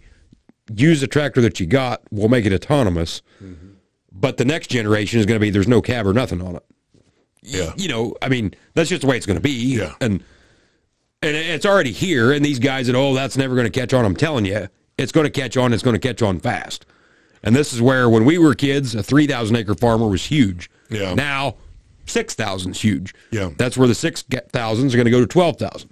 Yeah. And it's just the way it is. I mean, Roundup and big equipment has made it way easier to be it has. Big. Yeah. So I think your only option now is going to be you back down and farm a couple 300 acres if you like farming, and you're going to have to do something else, or you're going to have to go full scale the other way. Because you may be right. I mean, for a guy like me, I don't have a dad that's going to leave it to me. Yeah. So I'm at a crossroads. It's either quit farming here in the next year or two, or well, he tried to leave you a hammer, but you couldn't carpenter. Yeah, exactly. Right. Yeah, I know what you're saying. So, I mean, I've got some big decisions to make. Yeah, no doubt. I figure every generation has had similar issues, but I don't think they're as manifested as grandiose scale as we're at now. I agree.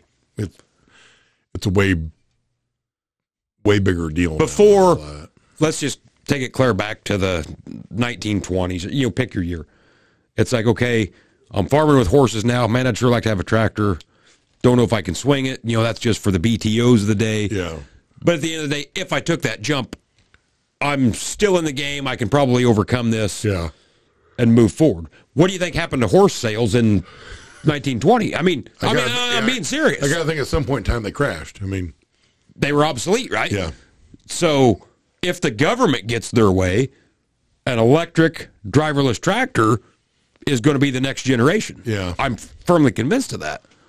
So is this tractor that I just bought 3 years ago and gave $300,000 for it, is it going to be worth $150,000 now? Because what the fuck are you going to do with it? Nobody wants it. Yeah. The BTO down the road farming 20,000 acres, he can't get nobody driving anyway, so he'll drive the electric. We kind of see that now. Like, big time guys, if they're going to buy a 600 horse 4-wheel drive, they're not buying a used one. They're buying a new one. So what are you going to do when they return their 20? Where do those 20 go? Okay. Well, I don't really need one. I can get by with 400 horse, but the 600 horse really isn't that much more, so I'll go ahead and take it. But you start running out of that trickle down on places to go with that. Like, you've seen that a ton in planters. Like, deer was all pounding their chest, 48 row, Bower built, big time planters, right?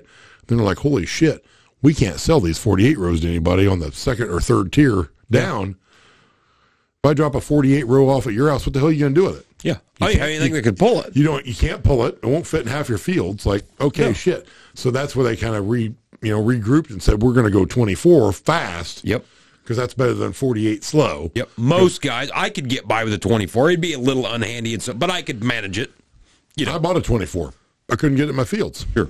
We never took it to the field. Like, my brother damn near rolled it driving it out of the parking lot. Yeah.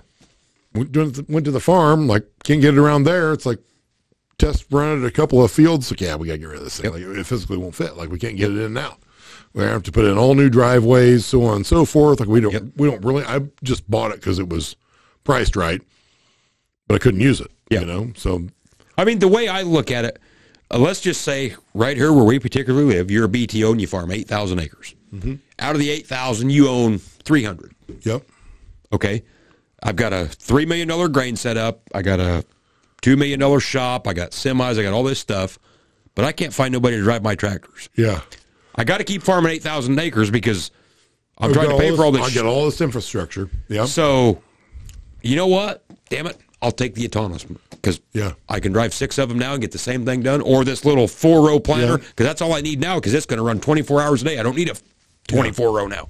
Yeah. I have a little 4-row high speed and it just goes all night long while I'm sleeping. Yeah. Off it. Yeah. It's off and So, running. to me, I think that's where it's going. I can't quit and get out because I built a new house at my exactly. And I don't want to move. Yep. So I can't just sell all this shit and go on. Yeah. And so it's going to be here faster than people want to admit. I don't give a shit what they say on TikTok. It'll never happen. I will assure you, tractors that can drive themselves through the field and whatever is going to happen. Anytime they tell you it's never going to happen, you can about guarantee it's going to happen, unfortunately. Yep. And everybody, what if the field cultivator wads up? There's ways around that. There's cameras. There's whatever. If it wads up, they'll fix it the next day. Exactly. Just as you'll hook. You'll send another autonomous field out there to fix it. I've got 8 of them. So this one balled up, so it just stops. Well, these others, they go ahead and get the field done, and then I just go out there and tell this one, okay, just drag it out and finish the pass, and I'll move you all to the next field. Yeah, it's coming. I mean, it's faster than we want it to, or faster than I want it to anyway. When a robot can hang drywall and put milkers on a cow, it can drive a field cultivator. Yeah, trust me. Exactly. Yeah. That's just the way it's going to be. Yeah, that's where the world's at these days.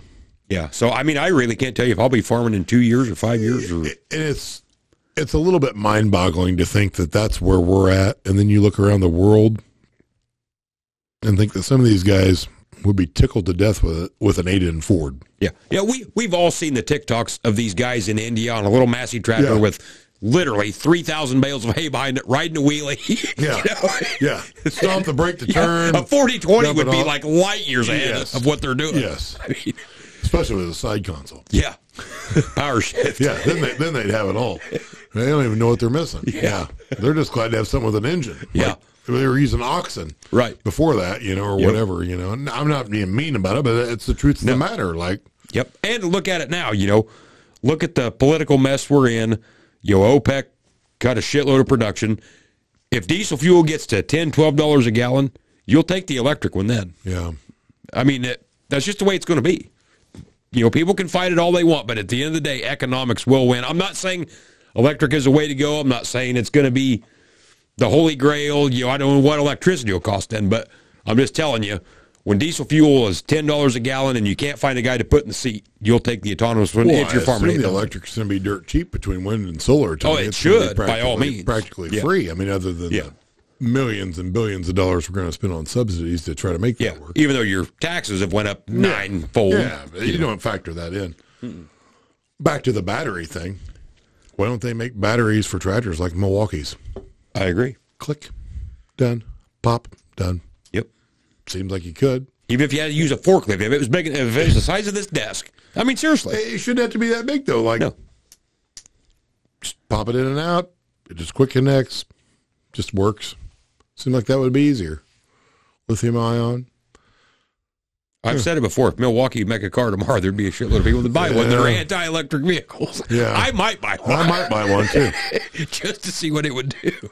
Like, I'm to the point now, I'm almost embarrassed by how much of that shit I have. Like, I feel like I know. it's not like Milwaukee's pad in my pocket, but Right. I'm pretty diehard Milwaukee. As long as you charge them with like a diesel generator, you're good. How quick did they take that market over? Like, Oh, it was, yeah. I mean, and there's really not much they don't make. Like, I just saw a video yesterday.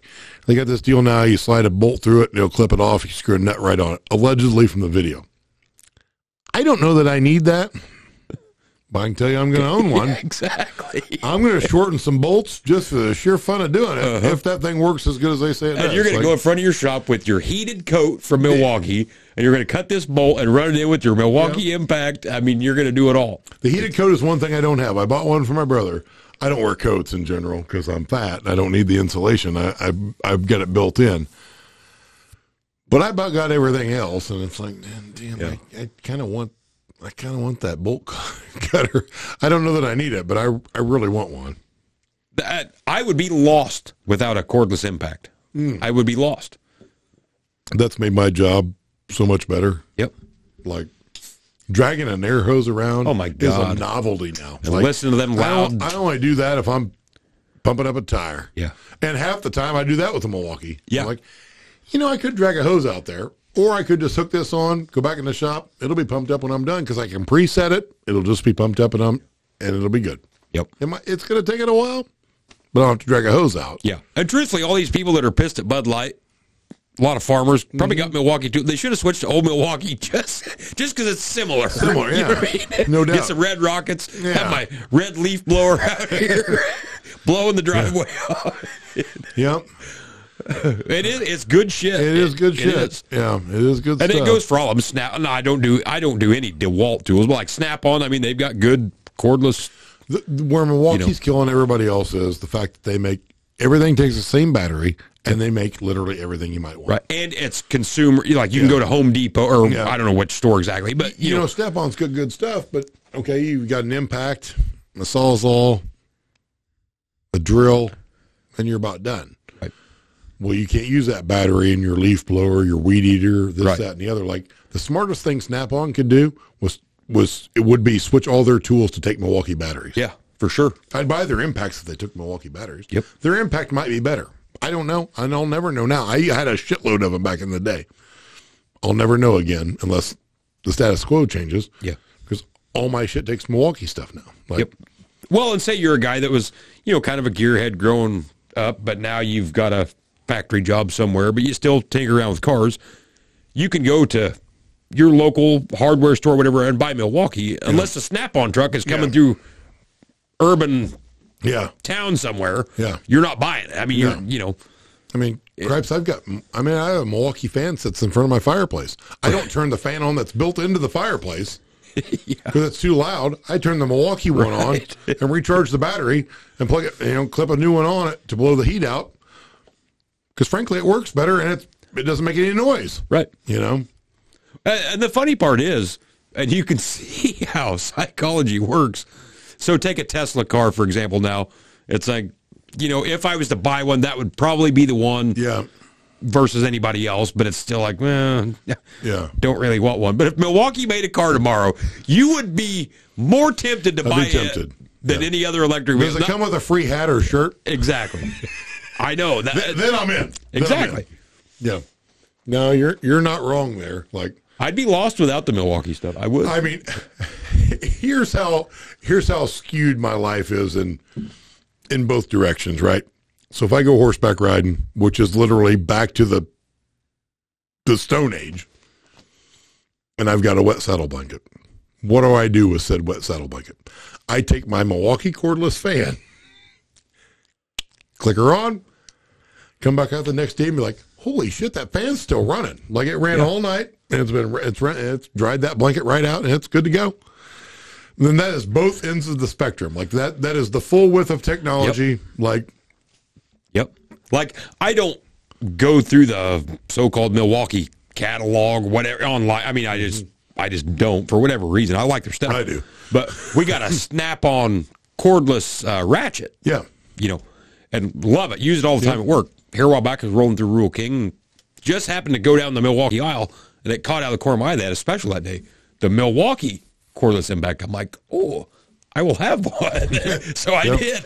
And since I don't have my shop belt, all my other tools are scattered in these other outbuildings. It can be a little dirty. I'm like, no, we're going to keep this in the house. So it's still sitting here in the house till the new shop gets built. Yeah, I'm with you there.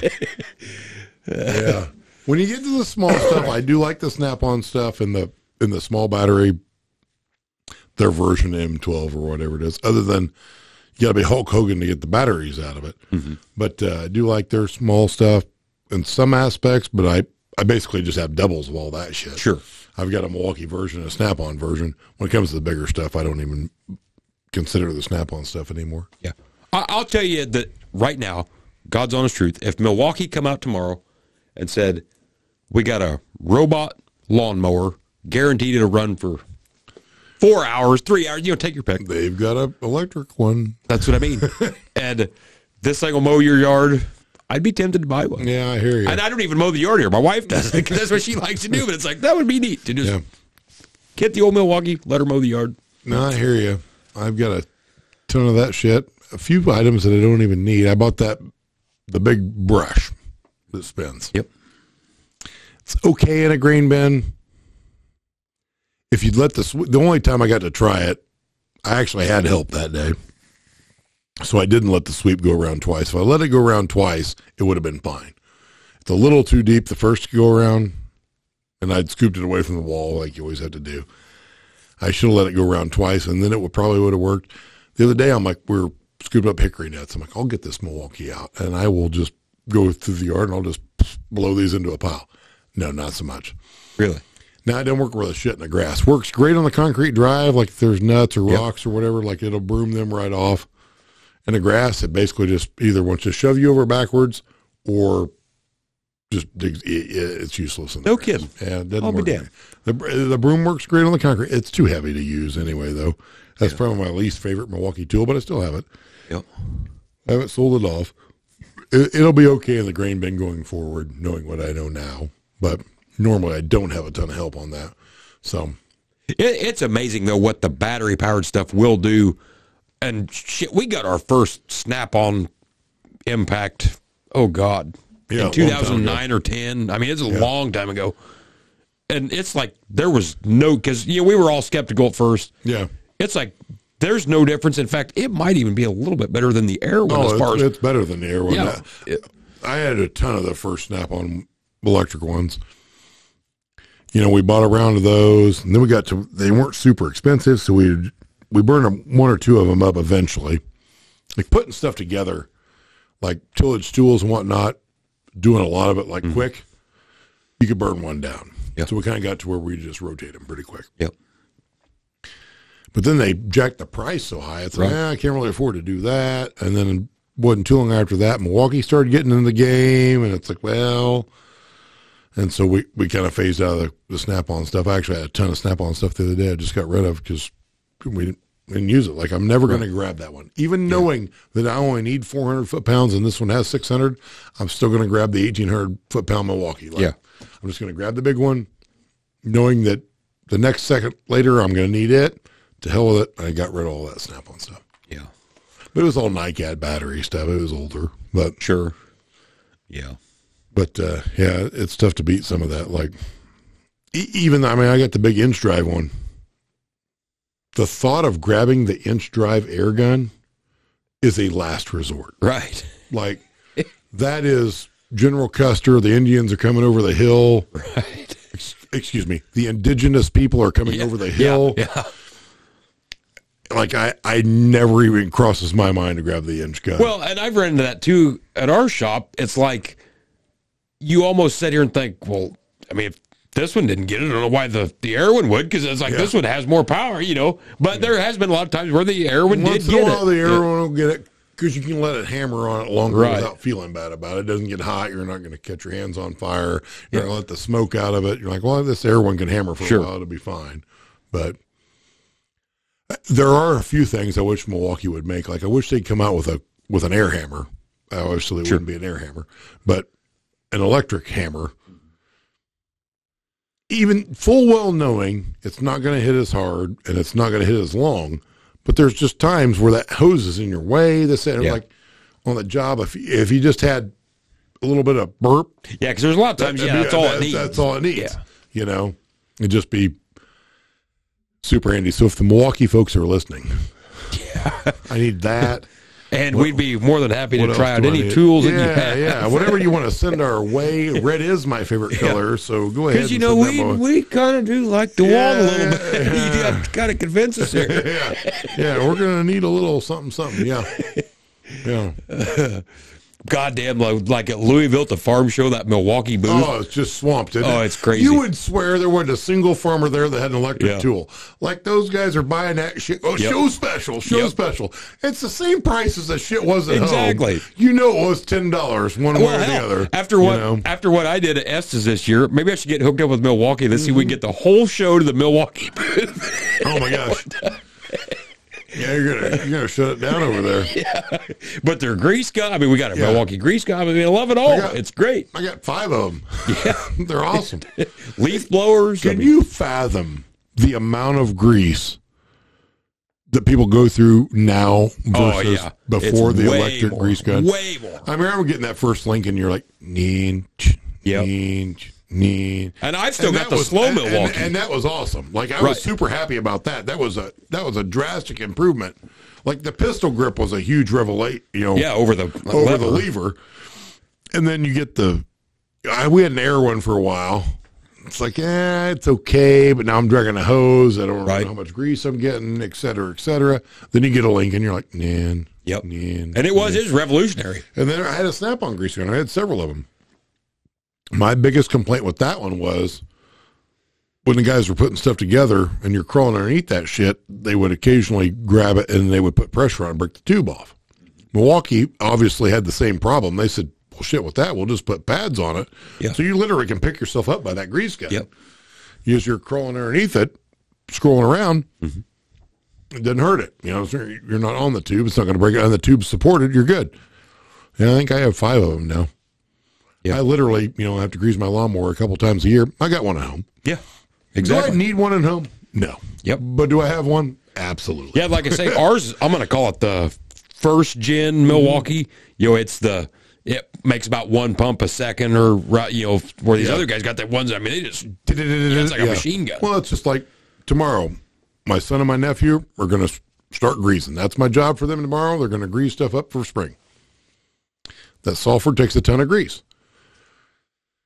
I'm just going to tell them I'm going to set it to 50, pull the trigger twice, move on.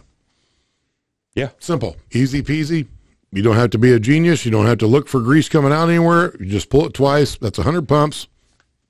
And every one of those bearings, you'll be good to go. Yep. I'll be happy. They'll be happy. Everybody be covered in grease. It'll be a great day. That's what tomorrow's official. Get grease all over you today. Yeah. No shit. Yep. But if you're doing that with the lever style, oh my God, you're putting 6 pumps in that and moving on. Yeah, like you're doing the whole, there's grease on the tip. I must have greased it. Surely Dad won't notice I got grease on it. Exactly. Yeah. Yeah, you'd be the arm wrestling champion by the end of that deal. That ain't no shit. Yeah, I don't miss them days at all. No, that's for sure. But even simple stuff like the Milwaukee water pump. What was I doing? Oh, I was putting a new sump pump in. Got my little M18 pump out, pump the sump hole out, just click it on. Yep. Just pumping it out. No problem. The hole's dry. Can do what I want to do while the water's running in. No problem. No harm, no foul.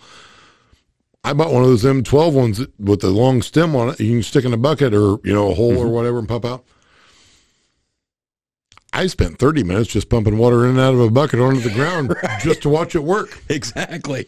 I don't know when I'm going to use it, but when I need it, I've got it, and it works phenomenal. Yep. I know it's going to. It works good. Hell yes. Every radio around my place is a Milwaukee radio because it charges a battery, does something, this, that, and the other. My daughter going to a softball tournament, going to the state softball tournament whenever it was. Dad, I need a radio. Here you go. Yep. This battery will take you all the way there And probably all the way back. Yeah. Now she just give it back to me. Yeah. I could use it again. Exactly. I never got that back. Yep. God, we went way long on this one, but that's all right. Everybody's we did. bitching, wanting podcasts. Yeah, so we give you a long one to listen to. Right. And we cost some people some money because there's some people going to buy some Milwaukee shit now. Yeah, exactly. Yeah. You're welcome, Milwaukee. Yeah, no shit, fuckers. Well, we're going to cut it off here. We appreciate it if you made it all the way through. This is a long one. That's all right. Anyway, we will catch you guys next time.